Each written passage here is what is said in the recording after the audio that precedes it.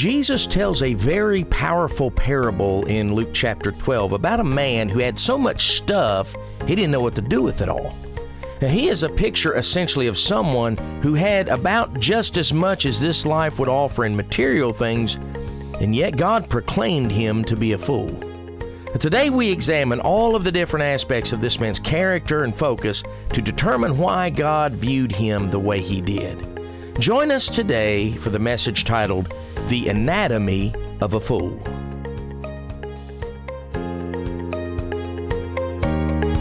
Luke 12:16, the Bible says this, "And he spake a parable unto them, saying, The ground of a certain rich man brought forth plentifully.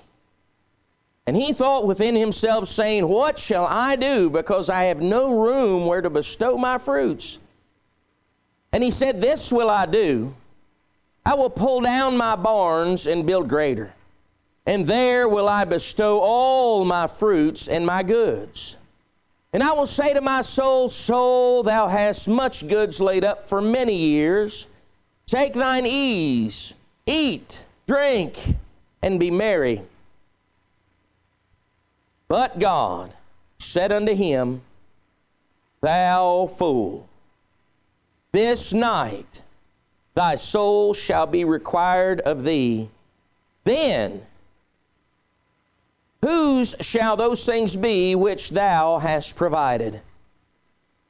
So is he that layeth up treasure for himself and is not rich toward God." Let's pray. Heavenly Father, Lord, we ask the blessings upon the reading of your word. We thank you for it, God, for it's by the word of God whereby men's hearts are changed, and most importantly, where their destinations are changed. And God, I'm so thankful that I put my faith in you some, 19 years ago.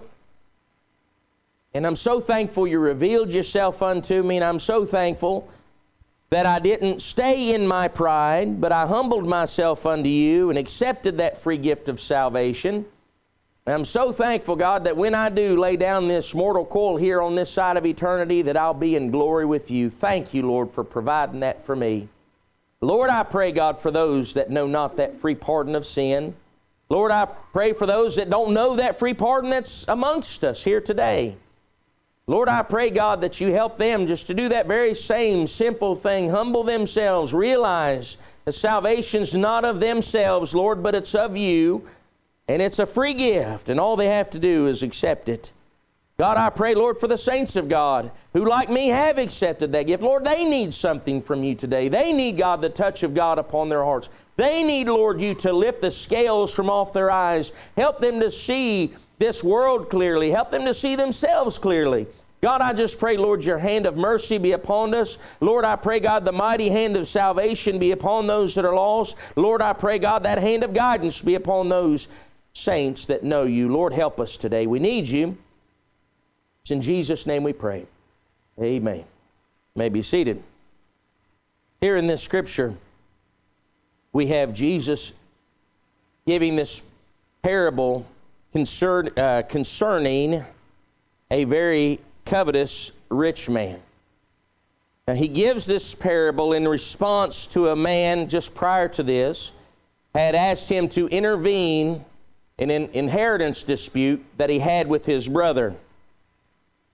And we're going to look at this passage and we're going to kind of dissect it in its entirety. But I want you to focus for a moment on a statement that is said in verse number 20. And that is, in response to all that this man had said, verse number 20 starts with that word that is a contrast to all of this, but. And so this man had said many things and gave out his plans, but then verse number 20 says, But God said unto him, Thou fool. He called him a fool. Now, to look at that definition of what that word says, it means this, literally. It means mindless, stupid, by implication ignorant, specially egotistic, practically rash, or morally unbelieving, unwise. And so did you hear that? Mindless, stupid, by implication ignorant, especially egotistic, practically rash, or morally unbelieving, foolish, unwise. That's pretty harsh language, isn't it? But that's what God called this man. That was God's words unto this man on why he, on what he thought about him. Now, I want to give you this message today on why this man was a fool. We're going to, the title of this message is, and that is The Anatomy of a Fool. What it makes, what comprised this man? What all was it that made up this man to where God would call him a fool? Now, obviously, it's speaking about a rich, covetous man. But I want you to understand that you do not have to be rich to be covetous. You understand that? If you're like me and you ain't got much more than 2 pennies to, rub together, you can still be covetous. Just like rich men can have all the money in the world and still be stingy. You don't have to have it in order to have the desire for it. And that's what covetousness is having that focus, that focus, that desire on wealth. And so obviously it's speaking about covetousness, but that is not all. That is not all. The Bible tells us, 1 Timothy 6:10, for the love of money is the root of all evil, which while some coveted after, they have erred from the faith and pierced themselves through with many sorrows. And so that's the first thing I want you to understand. Even if I don't want you to think, well, man, just because I don't have money, this message is not going to apply to me. It encompasses so much more than that one aspect. But even still, even if you don't have money, you can still be covetous. Secondly, this man in which the Lord is speaking of here had a great deal of issues going on. His entire life's philosophy was all messed up. So we're going to look at that for just a few moments. The anatomy of a fool. Why it was God called this man a fool. And the first thing I want you to see is that he was a fool because of how he saw himself. He was a fool because of how he saw himself. This is a self-view. We all have them. We all look at ourselves and perceive ourselves certain ways. I can give you for instance. I can go to a mirror and I can look in that mirror and I can say, man, that is one handsome fella right there. I don't know why y'all laughed. It say nothing funny. But we all have a self-view. We can all look at ourselves, whether it's in the physical appearance, as that illustration, or how we are in ourselves. We can view ourselves as good or righteous. We can view ourselves certain ways. Now, sometimes you have people that are hard on themselves. You have some people that are really more lenient with themselves, such as that illustration is which I was given. But we all view ourselves some way. I want you to look at how this man viewed himself. Number one, he believed himself to be self-made. He was a self-made man in his eyes. We see in throughout the Scripture, just count with me here if you will. Starting in verse number 17, and he thought within himself saying, what's that next word? Because have no room where to bestow my fruits. And he said, this will do. I will pull down my barns and build greater, and there will I bestow my fruits and my goods. And so if you were to go down through this scripture, you would see that 11 times this man is saying I or my. He is speaking of himself in such glowing terms. And if you look there in verse number 19, you will see 2 more where he says, I will say unto my soul, soul. He's speaking unto himself, so that'd be another one there. Thou hast much goods laid up for many ease. Take thine ease, eat, drink, and be merry. And so altogether, he's referring to himself at least 13 times in this scripture. He is speaking about all of this great things in which he has, and man, look at me. That was part of his problem, but notice where it came from. Verse number 16, and he spake a parable unto them, saying, the ground of a certain rich man. brought forth plentifully. He didn't do nothing. The ground that he owned brought forth plentifully. I want you to understand something. He thought, man, and he may have harvested it, he may have planted it, but listen, that ground is what gave the increase. It wasn't him. He could have planted it, he could have harvested. There's been many a farmer on many a day that has planted seed and it's not come up. You know that, right? There's many people that have done that. Why? Because it's the ground that gave the increase. And I want you to understand this emphatically. Any good thing you have, any blessings that you have, is not of you, but it is of God. It's all him. And if you have worked for it, I worked for all that, that's all mine. Well, listen, God has given you the health, strength, opportunity, and ability to work for it. So therefore, the increase is God's.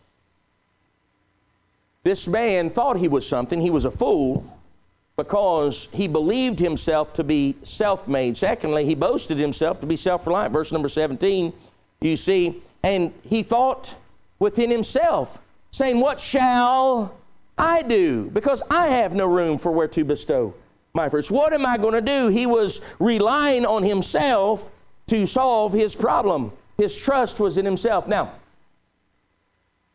many people have this type of mentality. Many people, when there's a problem presented unto them or they encounter something, they look to themselves and say, man, what am I going to do?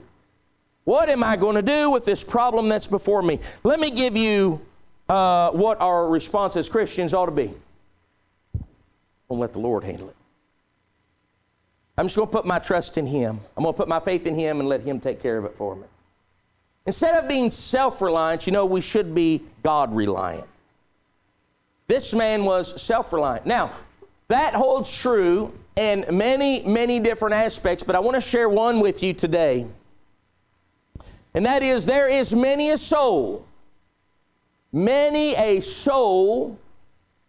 that is going to lift up their eyes in hell because they were trusting in their own good works.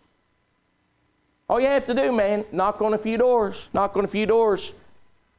You going to heaven when you die? Well, yeah, I think I'm going to heaven. What are you trusting to get there? Well, I've been in church all my life. I'm a good person. I do what he tells me to do. But what's that common theme?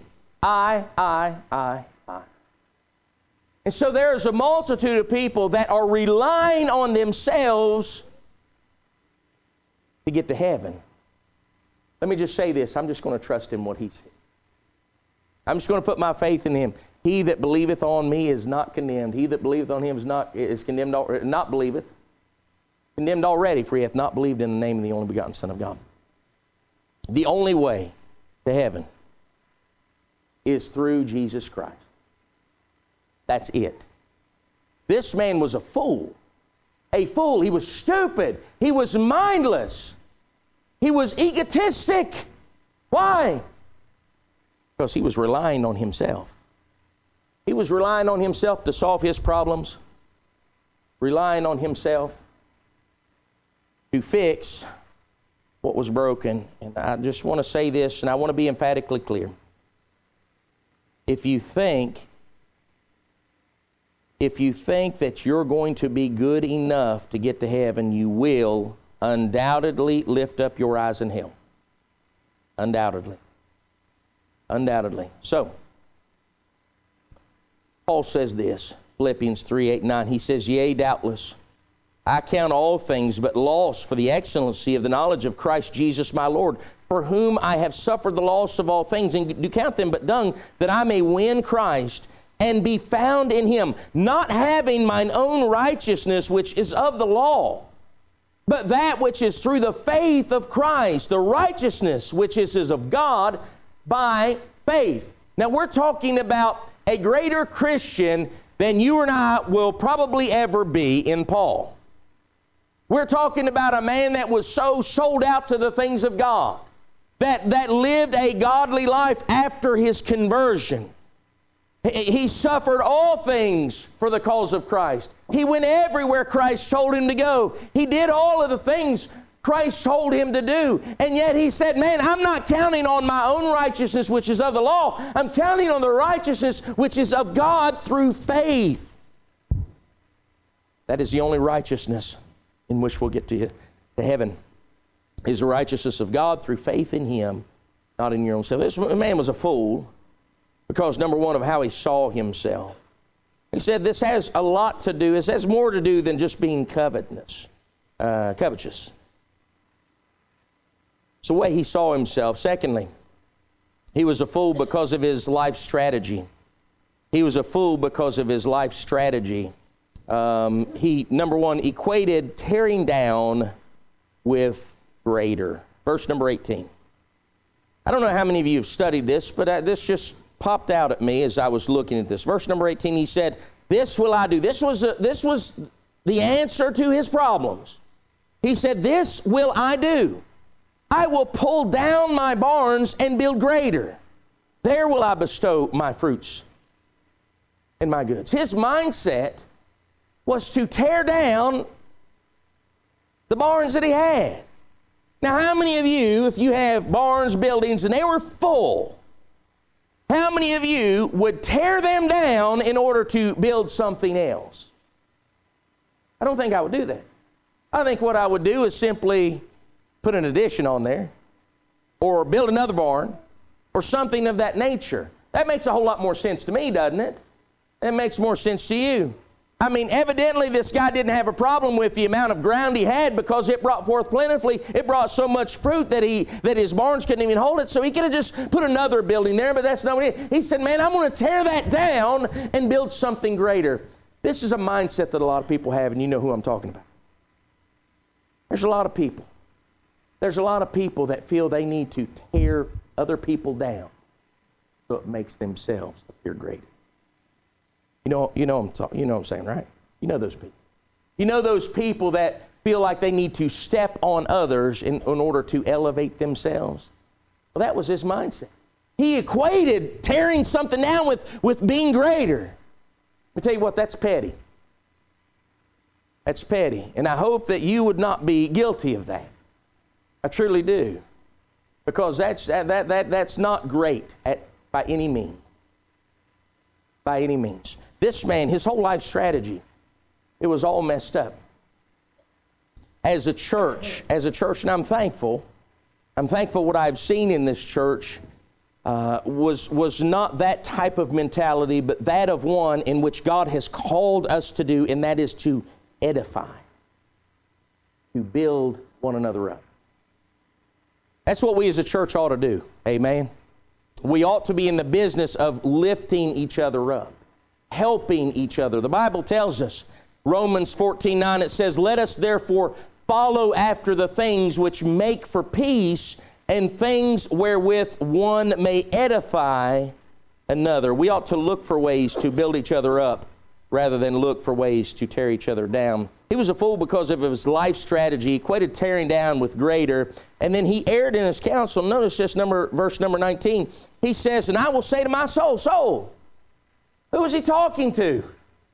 He was talking to himself. Now, we already talked about how this man had looked to himself for answers, and that's exactly what he's doing. He is getting answers from his own mind. The Bible tells us this. Proverbs 12:15. I got 3 verses out of Proverbs I want to read. The book of wisdom that I want to give you, speaking about where our counsel should lie.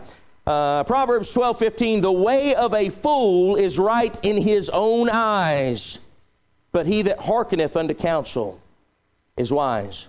Proverbs 11:14. Where no counsel is, the people fall, but in the multitude of counselors there is safety. Proverbs 15:22. Without counsel, purposes are disappointed, but in the multitude of counselors, they are established. And so this man, unfortunately, he erred in his counsel. He didn't seek it out. He thought within himself, and as the Bible says, God called him a fool here, and in Proverbs 12:15, he called that mindset foolish as well. And so he was a fool because of his life strategy, the way he went about his life, the way he conducted himself. He was a fool because of how he saw himself, his strategy for life, and Third, he was a fool because of his search for treasure. Verse number 19. I will say unto my soul, thou hast much goods laid up for many years. He says this, take thine ease, eat, drink, and be merry. So we see some of the things in which he sought after. What was important to him? What did he desire? Well, number one, he sought rest. He says, take thine ease. He sought rest, but he sought it in the security of his possessions. I want you to know this, church. Now, listen to me. You will not find rest in your possessions, but you will find it in the Lord. God told Moses that he had a present rest for him. In Exodus 33:14, the Bible says this, and he said, my presence shall go with thee, and I will give thee rest. So God told Moses he had a present rest. Listen, church, God has a rest for his children. My children, I can tell you this at any time can come to me and they can lay their head in their daddy's bosom. And you know what daddy's going to do? Daddy's going to hold them there. He's going to comfort them and give them rest. That's what I'm going to do. Now, hopefully I'm a pretty good father, but the odds are I'm probably an average father.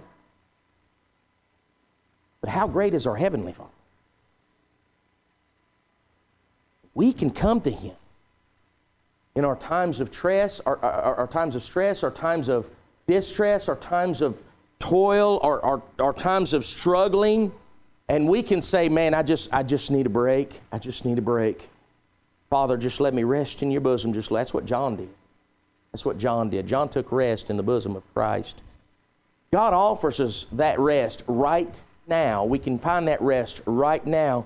But then Hebrews also tells us of a future rest for the children of God. Hebrews 4:9 says, there remaineth therefore a rest to the people of God. For he that is entered into his rest, he also hath ceased from his own works as God did from his. And so what he was seeking, the first thing, there's three things mentioned there in verse number 19. The first thing was he wanted to take his ease. He wanted rest. Next we see that he sought provisions. He sought those things that he needed. Eat and drink. He sought those provisions, but again, he was seeking them from his own possessions. Now, if you analyze this, and I'm not going to get into all the details now, but he was looking for that thing that would sustain him for quite some time. That is not the way a Christian is supposed to live. Jesus tells us in the model prayer, the Lord's Prayer, he says, give us this day our year-long bread. Give us this day our lifetime bread. He says, give us this day our daily bread. Why is that important? Why is it important? Because it gives us a sense of dependence upon Him, something that he did not have. He was depending on his possessions. He was depending on those material things of this world to sustain him. I want you to understand that when God fed the children of Israel in the wilderness there and He brought manna down from heaven, He commanded them, you take what you need for that day and twice as much on the last day of the week, or on the sixth day of the week. God has a way of providing for His children today and tomorrow without having to lay up a bunch of store for us. Y'all understand that? God has that ability. I don't have that ability. But He has the ability to where that cruse will not run dry and that barrel of meal will not empty out. He has that ability. And so he was seeking his provisions in the things of this world. And then next we see he was seeking his rest, seeking his provisions, and then he sought his pleasure. Verse number 19. Hast much good laid up for many years. Take thine ease, eat, drink, and be merry. He sought his pleasure. He sought joy. But he sought it in his possessions. Listen to me for a moment. Write this down if you desire. And that is this. You will never find joy in your possessions, in your position, or in your circumstance. You cannot find lasting joy in any of those things. I'll give you an illustration as far as possessions is concerned. Most people in here probably have them a little fancy phone, right? Most people got smartphones. Even the dumb among us, we got smartphones, most of us. Most of us have those smartphones. And you know what's important to a lot of people? Having the latest and greatest. Having the very nicest that they have to offer. But you know what? Next year it's not going to be the latest and greatest anymore.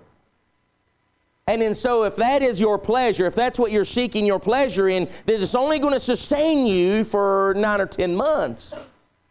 Because then it's not going to be valid anymore. Does that make sense? And so when we are seeking our pleasure, we're seeking our joy in our possessions or in our circumstance. If you're seeking your joy in your circumstance, your circumstances are constantly fluctuating. If you're like me, man, you have good days and you have bad days. You have days where everything's kind of going right, and then you have days where everything's kind of going wrong. Anybody with me there? Right? And so if my joy is founded in my circumstance, man, I may have joy today, but I'm going to be absolutely miserable tomorrow. I'll have joy the next day. And so life is this great big roller coaster. I want to tell you what, life in Christ is not like that. Life in Christ, yes, you have up and downs, but you have something in your life that is constant, that is steady, that is unmovable, that you can put your trust in, you can put your joy in, and you can find peace there. So he sought joy. He sought joy, but he sought it in his possessions. Psalm 16:11 says, Thou wilt show me the path of life. In thy presence is fullness of joy. At thy right hand there are pleasures forevermore. Isaiah 35:10 said, And the ransomed of the Lord shall return and come to Zion with songs and everlasting joy upon their heads. They shall obtain joy and gladness, and sorrow and sighing shall flee away. And then so we see the things that he was seeking, but that's not the only thing. He was seeking rest. He was seeking his provisions. He was seeking his joy. He was seeking all those things in his possessions. But you see, those things in which he was seeking lay somewhere in the future. That's where they were. They were somewhere in the future. Read that carefully there. He says, This will I do. I will pull down my barns and build greater. And there will I bestow my fruits and my goods. And I will say to my soul, Soul, thou hast much goods laid up for many years. So he's talking about a time period that is sometime in the future. It's not right now. It's not now. It's sometime in the future. So at some point, man, he's going to have that joy. At some point, he's going to have his provisions. At some point, he's going to have, sometime in the future, he's going to have these things. How many of us live our lives like that? Man, when I get that promotion, now I'm going to have it all. Man, when the kids get in school, then I'm going to have some rest. When the kids get out of school and we go on vacation, then I'm going to have rest. Or this and that and the other. And it's always some point in the future. We're always looking to the future, and we're always saying, man, and when this happens, that's when it's all going to come down. Man, that's when I'm going to have that rest. That's when I'm going to have that joy. That's when I'm going to have peace. It doesn't work like that. It doesn't work like that. You know why? Because when that point comes, and there's something else. And you're basing everything that you have, everything that you want, everything that you desire, you're basing it on some point in the future. But listen, our circumstances change. You don't have to look far. You don't have to look far to the celebrities of this world to see that happiness is not found in money. Happiness is not found in having name recognition. Happiness, joy, all that stuff, it's not found in any of that stuff. If it was, then you wouldn't have them looking for it in drugs. You wouldn't have them looking for it in alcohol. You wouldn't have them looking for it in fornication. You wouldn't have them looking, those people that appear to have everything, you wouldn't see them looking to find that satisfaction that is always just out of reach somewhere else. I want you to know that as far as this is concerned, this man had money. He had everything that a man could want, but it wasn't enough. And he did not have the things he truly desired then. But I want you to know that in the Lord, you can have those things, and you can have them now. You can have them today. It's available to you. It's right there. Now, if you've been born again, you have received the gift of salvation. Salvation was a gift of God, not of works, lest any man should boast, right? That's what salvation is. He gave His life's blood for us, that we put our faith in Him, we receive that gift, and we receive something. But all too often, that gift of salvation, which gives us an eternity in heaven, God has more gifts for us that we leave setting on the table, such as joy and rest. And we'll take that gift of salvation and we'll put our trust in it and we'll say, man, I'm going to heaven when I die. Thank God for that. But then we still are wringing our hands and we're still wondering, man, I'm going to have that joy one of these days. I'm going to have that peace one of these days. I'm going to have that one of these days. This man right here, he was a fool. He was a fool because of how he sought for his treasure. He sought for them in the things of this world, and that treasure always lay just out of reach. And he was a fool because of that. He was a fool because of how he sought for how he saw himself. He was a fool because of his life strategy. And then lastly here, he was a fool because of what he supposed. Because of what he supposed. This is how he figured things. We all figure things, right? Y'all figure things up here in West Virginia, and we figure things in the South. Figure things? Well, I'll figure this. Well, he supposed certain things. He was figuring certain things. He had his mind and his ideas about certain things. I'll never forget this conversation. It made such an impact on me. I may have shared it with you. I'm sure some of you haven't heard it. But the long and short of it is this. I used to sell farm equipment, and we used to have these farm shows at certain areas, right? You'd have them in North Carolina. We have them over here in Ohio and in elsewhere, where you had all these dealers bring all their equipment, and you had all the farmers come and check it out and stuff like that. And then so working for that farm equipment manufacturer, the other reps that rep the other areas and territories in the United States, well, we'd get together and we work these shows, and then in the evenings we'd go out and get something to eat and talk and things like that. And I was out there with 2 or 3 men.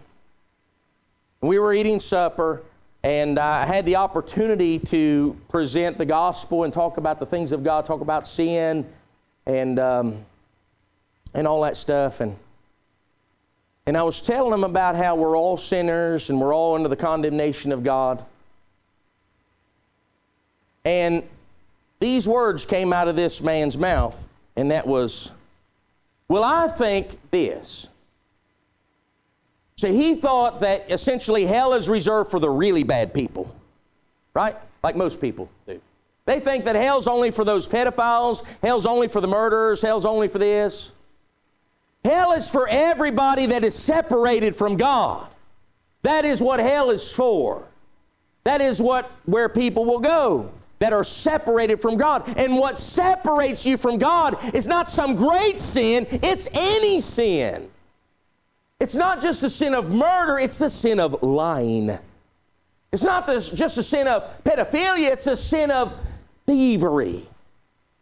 Sin separates you from God, and when you're separated from God, when you leave this earth, that's where you are. And so that's the truth, and that's what I was conveying to him. But he said, well, I think this.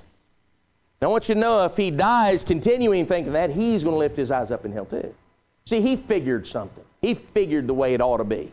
In his mindset, that's the way he figured it should be. In his mindset, that's what he figured was fair. But I tell you what's fair, what's not fair is that God loves you enough to send His Son to pay the penalty for your sin. He sent Him and let Him be mocked and ridiculed and spat upon and crucified, hung naked between heaven and earth to pay for your sin. And you reject that and you expect mercy?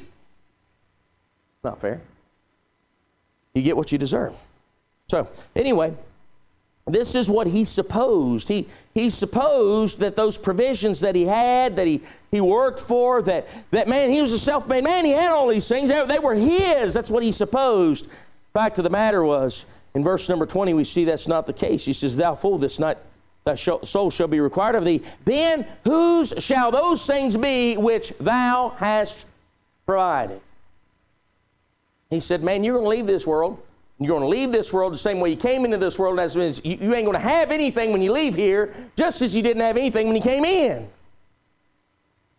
Y'all have heard that old adage, ain't no U-Haul behind a hearse, right? And you can have all the possessions in the world. You can have all of that. I like that one saying. Y'all probably don't know Howard Hughes. Some of you I'm sure do, but most of the younger generation probably does not. So I'll use one you do know. Steve Jobs. Steve Jobs is dead. Y'all know that. Steve Jobs, the founder or one of the founders for Macintosh and iPhones and the inventor of all that. I'm going to tell you, somebody asked, well, how much money did Steve Jobs leave when he died? He left the same amount I'm going to leave when I die, and that is all of it. Every bit of it. That's what he left. He left it all. It didn't matter how much it was. He left it all. Didn't take any of it with him. And that's how much I'm going to leave. And that's how much you're going to leave. And he supposed, man, I've spent my entire life accumulating all this stuff. For what? For what? Like I said, you don't have to be rich in order to be covetous. We as a society, some of us, man, we're poor and we're scratching in the dirt and we're doing everything we can to try to get there. And that's where our focus is. And that's where sin is. You see, this man supposed that these things that he had accumulated, they were going to do him some good, but they weren't even his. They were going to be someone else that very next day. He supposed those provisions were his, and then he supposed that he had more time. Verse number 20 he says, thou fool, this night thy soul shall be required of thee. And just prior to that, he's talking to himself and he's saying, man, I got much goods laid up for many years. Take thine ease, eat, drink, and be merry. God said, man, you don't have many years. You don't have tomorrow. He supposed, his figuring was that, man, I got all the time in the world to take mine ease, eat, drink, and be merry. Once I get those barns built, once I get those tore down, get those built, man, I'll have all the time in the world. But God said, man, tomorrow you're going to face me. You all, I'm sure, saw the news about that Roane County football player. Tragic, right? Tragic. Senior in high school, out playing football, and then that night he's dead. He's gone into eternity. This happened this past Friday night. When I was looking up that story on the internet yesterday, I pulled up the Charleston Gazette, and right there on the front page was current obituaries, and one of them was a young man, 21 years old. 21 years old. And the line that it said was that this man died unexpectedly. Okay? He died unexpectedly. Let me tell you what, most people die unexpectedly. Because most people, even if they're sick, even if they're frail, I'm telling you, I've seen it time and time again, most people do not consider that this day they will leave eternity. Most people are thinking that they probably still have one more day. Probably still have one good day in front of them. Most people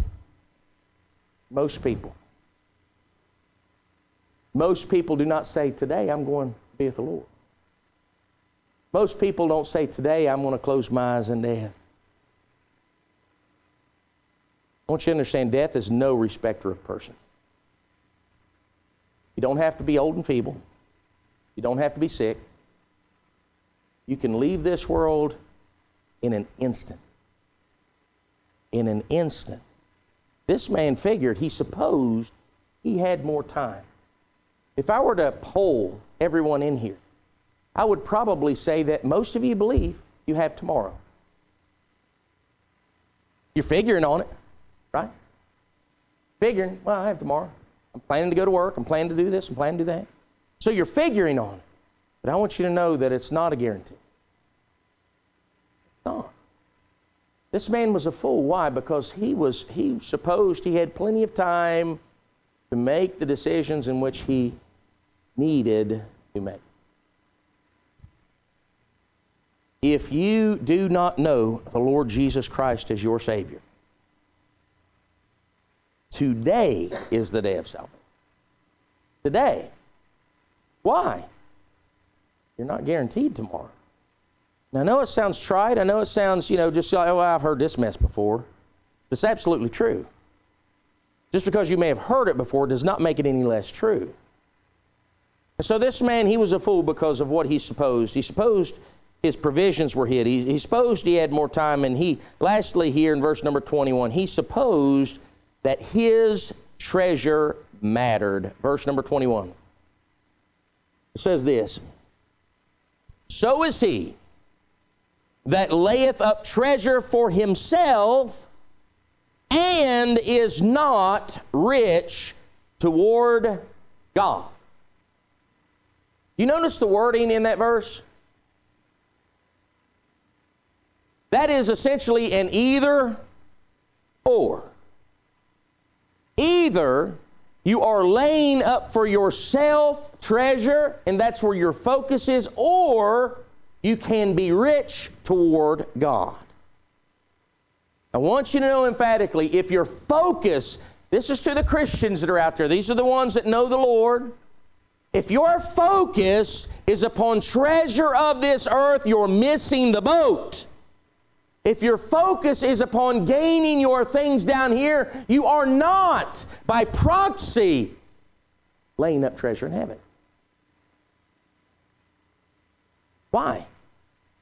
You cannot be focused upon God and man. You cannot be staring one way and looking the other as well. Jesus tells us in Matthew 19:21, he says, lay not up for yourselves treasures upon earth, where moth and rust doth corrupt, and where thieves break through and steal. But, in other words, contrast to this, lay up for yourselves treasures in heaven, where neither moth nor rust doth corrupt, and where thieves do not break through and steal. For where your treasure is, there will your heart be also. Where your treasure is, there will your heart be also. If your treasures is upon this earth, that's where your heart is. If your treasures are in heaven, that's where your heart is. For where your treasure is, that's where your heart will be also. I mean, it's pretty clear. Let me ask you this, Christian. Where's your treasure? As a Christian. Now, if you don't know Christ, listen, you've got to get first things first. You need to put your faith in Him, or else you'll not just lose your treasure, you'll lose your very soul. And so I'm talking to the Christians that are here, those that know Christ. Where is your treasure? What is your focus upon? Is your focus on the things of this earth? Is your focus upon the circumstances you find? Is your focus upon gaining what you can gain down here? Or is your focus on laying up treasure in heaven? Because it can't be both. Does that mean money's a bad thing? No, money's not a bad thing. We need money, right? We need money. But listen, I can still gain money without that not being my focus and my life goal. I can still, why? Because God feeds the sparrows of the air who toil not. God knows the very numbers upon the hairs of my head. God sustains me. But we have this attitude. Like the rich fool here. He was self-reliant. So where's your treasure?